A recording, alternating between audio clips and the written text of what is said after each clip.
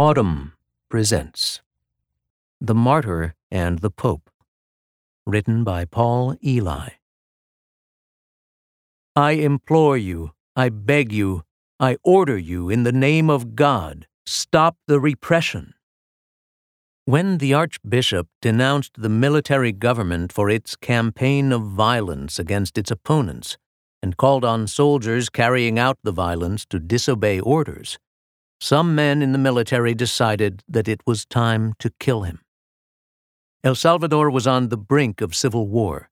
It was March of 1980, and the Archbishop had made his plea in a Sunday homily broadcast nationwide on the radio. He was asking for trouble. He deserved to be killed. The killing itself was easy. The next day's newspaper named the chapel where the Archbishop would be saying Mass that evening. The Archbishop disregarded advice to stay home. The assassins drew lots to determine who would be the gunman. As the Archbishop read the Gospel, the assassins pulled up to the chapel. As he raised the consecrated bread and wine, the gunman fired a shot to the heart. Nearly 4 decades later, Pope Francis has declared Óscar Romero a saint. An archbishop murdered at the altar, in the manner of England's Thomas Becket, would seem a simple case.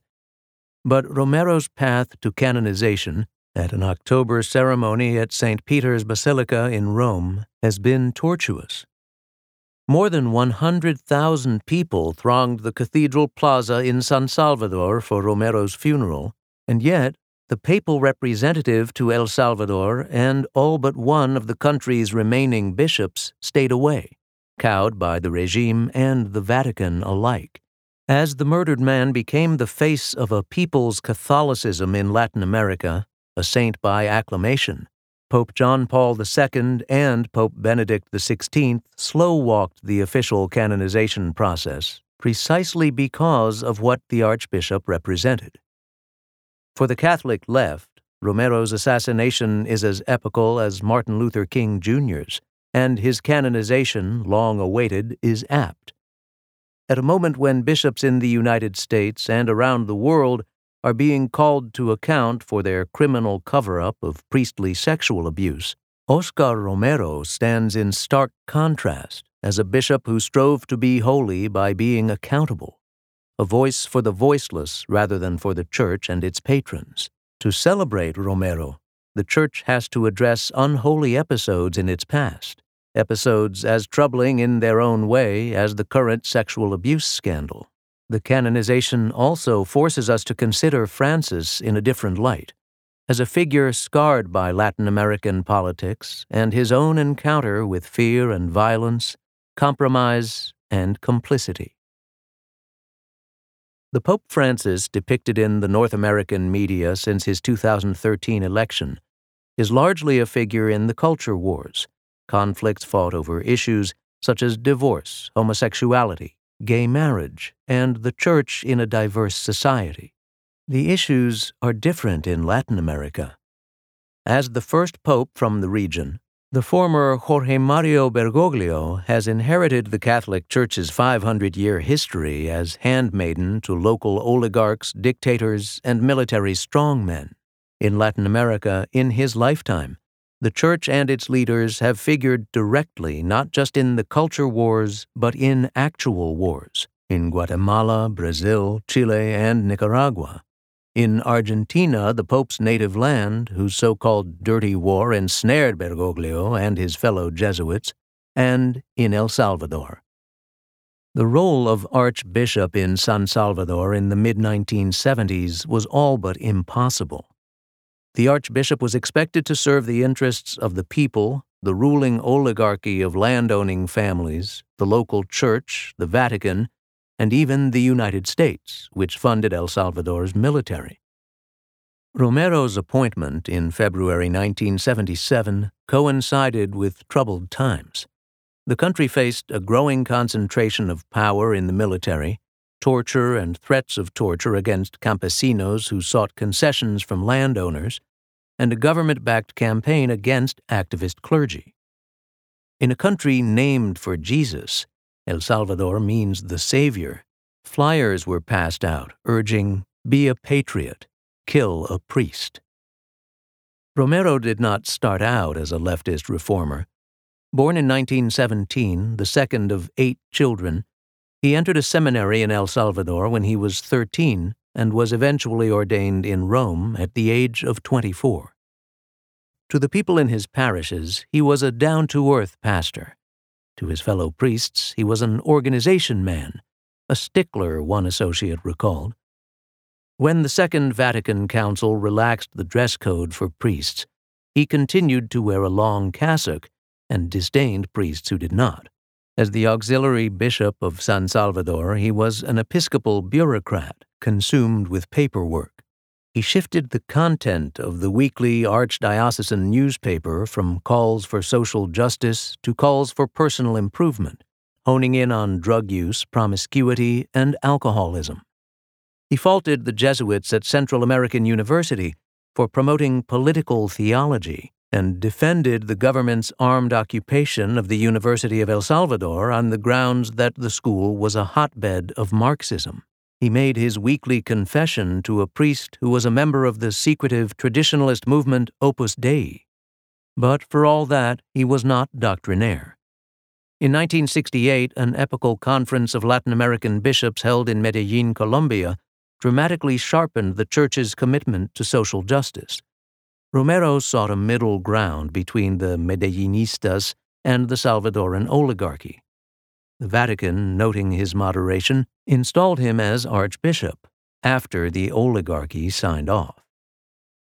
3 weeks later, a Jesuit priest named Rutilio Grande and 2 companions were murdered in Aguilares, a village outside the capital, where Grande had been organizing sugarcane workers. Grande was a friend of Romero's. They had lived in the same seminary in the early 1970s, often taking meals together. The new archbishop went to Aguilares to pray over Grande's bullet-riddled body. Romero, one priest would recall, had previously been reluctant to go through the door of history God was opening up for him, but now he did. He returned to San Salvador a changed man, vowing that he and the Church would not take part in any official government ceremony until the killing was dealt with. He canceled all scheduled masses the following Sunday, replacing them with a single misa única in the cathedral in memory of the slain men. That morning, 100,000 Catholics gathered outside the cathedral. Romero lived modestly. For his quarters, he took a bungalow on the grounds of a hospital. He declined to make use of a luxury car and driver.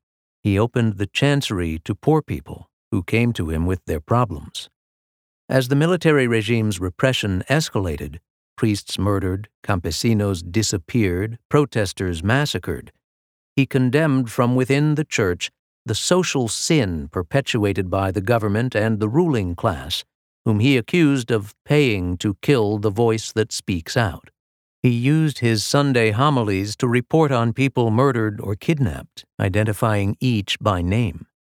He made the archdiocese's radio station, JSAX, an alternative to state-controlled media.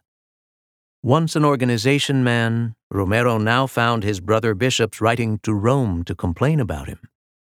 In February 1978, Georgetown University, a Jesuit institution in Washington, D.C., decided to give Romero an honorary degree.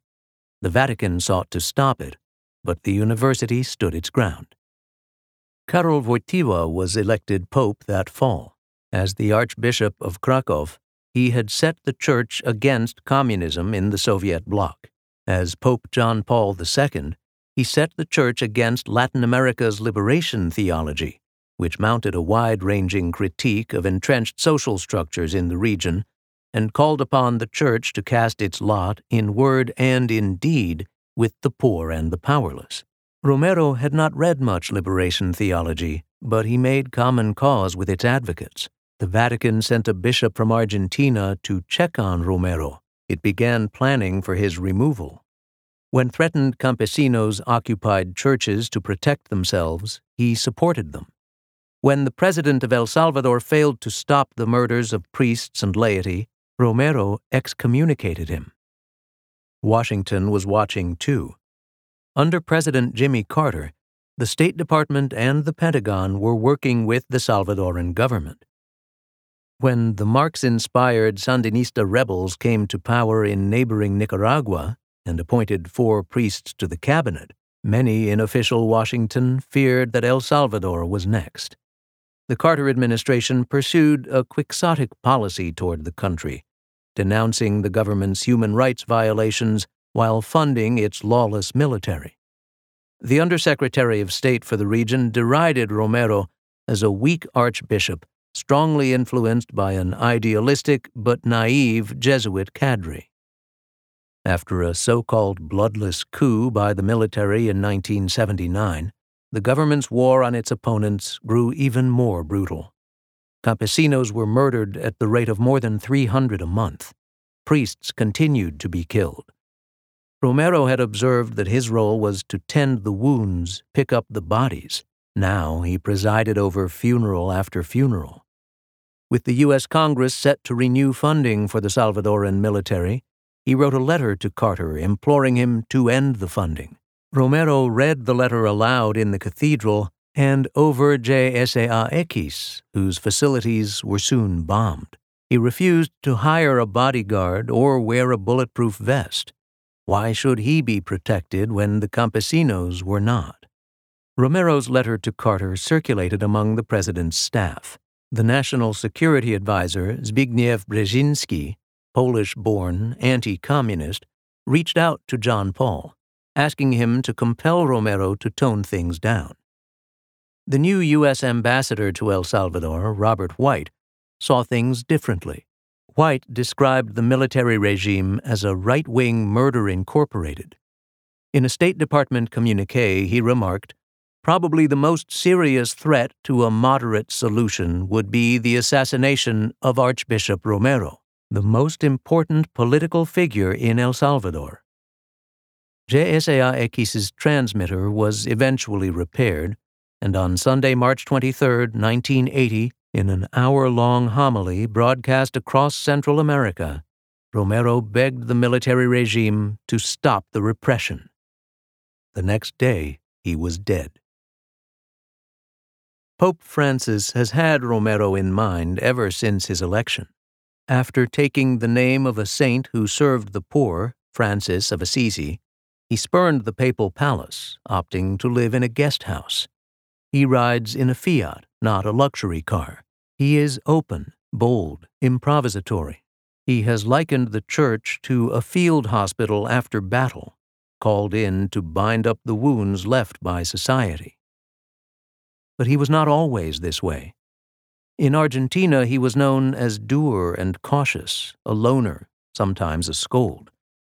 2 decades younger than Romero, Bergoglio made his final vows as a Jesuit in Buenos Aires in April 1973 at age 36. 2 months later, he was named the provincial or regional leader of the Jesuits in Argentina, a young conservative appointed to counter the surging progressivism of the order. His profile then was strikingly akin to Romero's at the same moment, making priests wear clerical collars and wearing a collar and a cassock himself, favoring traditional devotions over Vatican II innovations, standing against liberation theology, and staying on gracious good terms with the authoritarian Catholics who ran the country. He didn't vote. He sometimes wore gold-embroidered vestments when celebrating Mass, explaining that ordinary people liked a touch of Evita in their liturgy. Some of his fellow Jesuits wrote to Rome to complain about him. In 1976, he faced a test of his leadership. Inspired by the Medellin Declaration on Social Justice, 2 other Jesuits had founded a community in a shanty town of Buenos Aires, living among the poor and among Marxist guerrillas, which some interpreted as tantamount to supporting terrorists. Bergoglio had been their student. Now he was their superior. Following an order, he said, from Pedro Arrupe, the leader of the Jesuits in Rome, he told the 2 Jesuits that they had to choose between the community with its politically provocative agenda and the Jesuit order. They refused to give up their work. He invited them to stay at the Jesuit house in Buenos Aires. They declined. Bergoglio warned them to be very careful. The coup came 5 days later. The Jesuits were hauled from their dwelling in the shantytown. 2 of some 150 priests taken in the dirty war that followed.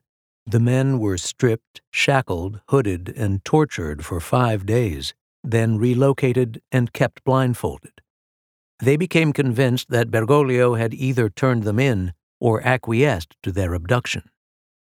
Had he? Almost certainly not, but he had been careless. Carrying out the dismissal, he had left the priests without institutional protection. In the flurry of paperwork and consultation, he had somehow drawn the regime's attention to the 2 men. In any case, once they were taken, he worked for their release. The priests were eventually let go, drugged and dumped on a remote stretch outside of Buenos Aires, but alive after a 5-month ordeal. Bergoglio's efforts likely helped secure their release. In the terrifying period that followed as the dirty war escalated, Bergoglio arranged protection for other people threatened by the regime. He got them passage out of the country on flights to Brazil. He put them up at the Colegio Maximo, claiming that they were there to undergo the Jesuits' famous long retreat. On one occasion, he gave a man his own government ID, and the man escaped as Padre Bergoglio, in a black suit and clerical collar. That is what Jorge Bergoglio did. What he did not do was openly oppose or denounce the repressive government in Argentina in the late 1970s, the very time when Óscar Romero was opposing and denouncing the repressive government in El Salvador, a stand he paid for with his life. The dirty war in Argentina went on until 1983. Up to 30,000 civilians were killed or disappeared. Bergoglio, after 2 terms as provincial, was named the rector of the Jesuit seminary. He remained fundamentally conservative and, as a result, proved divisive. He was sent on sabbaticals to Ireland and West Germany and eventually posted to the Argentine mountain town of Córdoba, a move intended as informal exile, until he was called back to Buenos Aires in 1992, where he became an auxiliary bishop and then the archbishop. The archbishop who called him back was the same man the Vatican had sent to El Salvador to check on Romero. After Bergoglio's election as pope, some Argentines revived the accusations that he had betrayed the 2 Jesuits and had ignored the entreaties of the Grandmothers of the Plaza de Mayo, a group devoted to reuniting children whose parents had been disappeared during the dirty war with their blood relatives. In a lengthy interview published soon after he became pope, Francis spoke remorsefully about his efforts in the 1970s. "My style of government as a Jesuit at the beginning had many faults," he said. "I found myself provincial when I was still very young. I was only 36 years old. That was crazy. I had to deal with difficult situations, and I made my decisions abruptly and by myself. My authoritarian and quick manner of making decisions led me to have serious problems." He had changed in the decades since then. The change had begun during the dirty war, and it had deepened during his time in Córdoba. He returned to Buenos Aires a humbler man, and one squarely on the side of the poor. He lived in Spartan quarters. He took the subway and bus. He walked the slums. When the bishops of Latin America convened in Brazil in 2007, Bergoglio, entrusted to write the official statement about the meeting, called for the Church to become a traveling companion of our poorest brothers and sisters, even as far as martyrdom. In the years after Romero's death, the murdered Archbishop of San Salvador had become an inspiration to the Archbishop of Buenos Aires. Bergoglio said of Romero in 2007, "If I were Pope, I would have already canonized him." It was the future Pope's rebuke to his 2 predecessors, who felt that Romero, in death as in life, needed to be restrained. Pope John Paul II visited El Salvador in 1983. That he went at all took courage, the region was in a state of war. He had just visited Nicaragua, where he bellowed "Silencio" after he was heckled during an open-air mass, and tensions were high. Terror threats called into question his plan to pray at Óscar Romero's tomb in the crypt below the cathedral. He went and prayed anyway. Robert White, the U.S. ambassador, had seen Romero as essential to any peaceful way forward in El Salvador. He proved prophetic. The assassination of Romero presaged a civil war that would last 12 years and leave up to 80,000 dead and 8,000 disappeared. Progressive Catholics were targets. 4 American churchwomen were raped and murdered. 6 Jesuits, their housekeeper and her daughter, were shot point-blank by members of a paramilitary group who also trained their guns on a poster of Archbishop Romero that was hanging on the wall. John Paul visited El Salvador again in 1996. He again knelt at Romero's tomb. But he declined to visit the chapel where Romero had been murdered, and he was not eager to see Romero canonized. Better to wait a couple of decades, he believed, until the war was over and Romero's political charisma had dimmed. John Paul's go-slow approach gave cover to subordinates who opposed Romero's canonization on theological and political grounds. Cardinal Joseph Ratzinger, the rigorous prefect of the Congregation for the Doctrine of the Faith, sought to suppress liberation theology, and Romero was seen as implicated by association. Cardinal Alfonso López Trujillo of Colombia, another arch-conservative, stated that Romero was not a true martyr because he had been killed for political reasons, not religious ones. The ties between the Church and Latin American elites proved hard to break. El Salvador's civil war ended in 1992 with a rough-and-ready peace accord, and 5 years later John Paul and Ratzinger allowed the cause for Romero to be opened in Rome. A youngish Italian Monsignor was made postulator, the man with the job of seeing the matter through. It would not be easy. The process was held up at every stage, by the bishops in El Salvador, and in Rome by the bishop's office, by the clergy office, and in 1998 by Ratzinger and the doctrinal office, which wanted to review Romero's homilies for traces of Marxism. 6 years passed. Then Ratzinger announced another delay so that Vatican clerics could delve deeper into Romero's writings. Pope John Paul II died. Ratzinger became Pope Benedict XVI. 7 more years passed. John Paul was canonized. At last, after meeting with the postulator, who by now was a white-haired bishop, Benedict approved the cause. Then he resigned. Bergoglio was elected pope. 3 weeks later, Óscar Romero was authorized for canonization. On one level, the canonization represents a wrong finally righted. On another, it is an occasion for Francis to confront the darkness of the late 1970s, the struggles he faced, the decisions he made. There is no one right way for religious leaders to challenge repressive governments in every circumstance. Francis is now taking a conciliatory approach with China, for example, remaining quiet on human rights in order to gain space for the Church to operate there. And outspokenness, for its part, is not guaranteed to bring results. But this canonization marks a real change.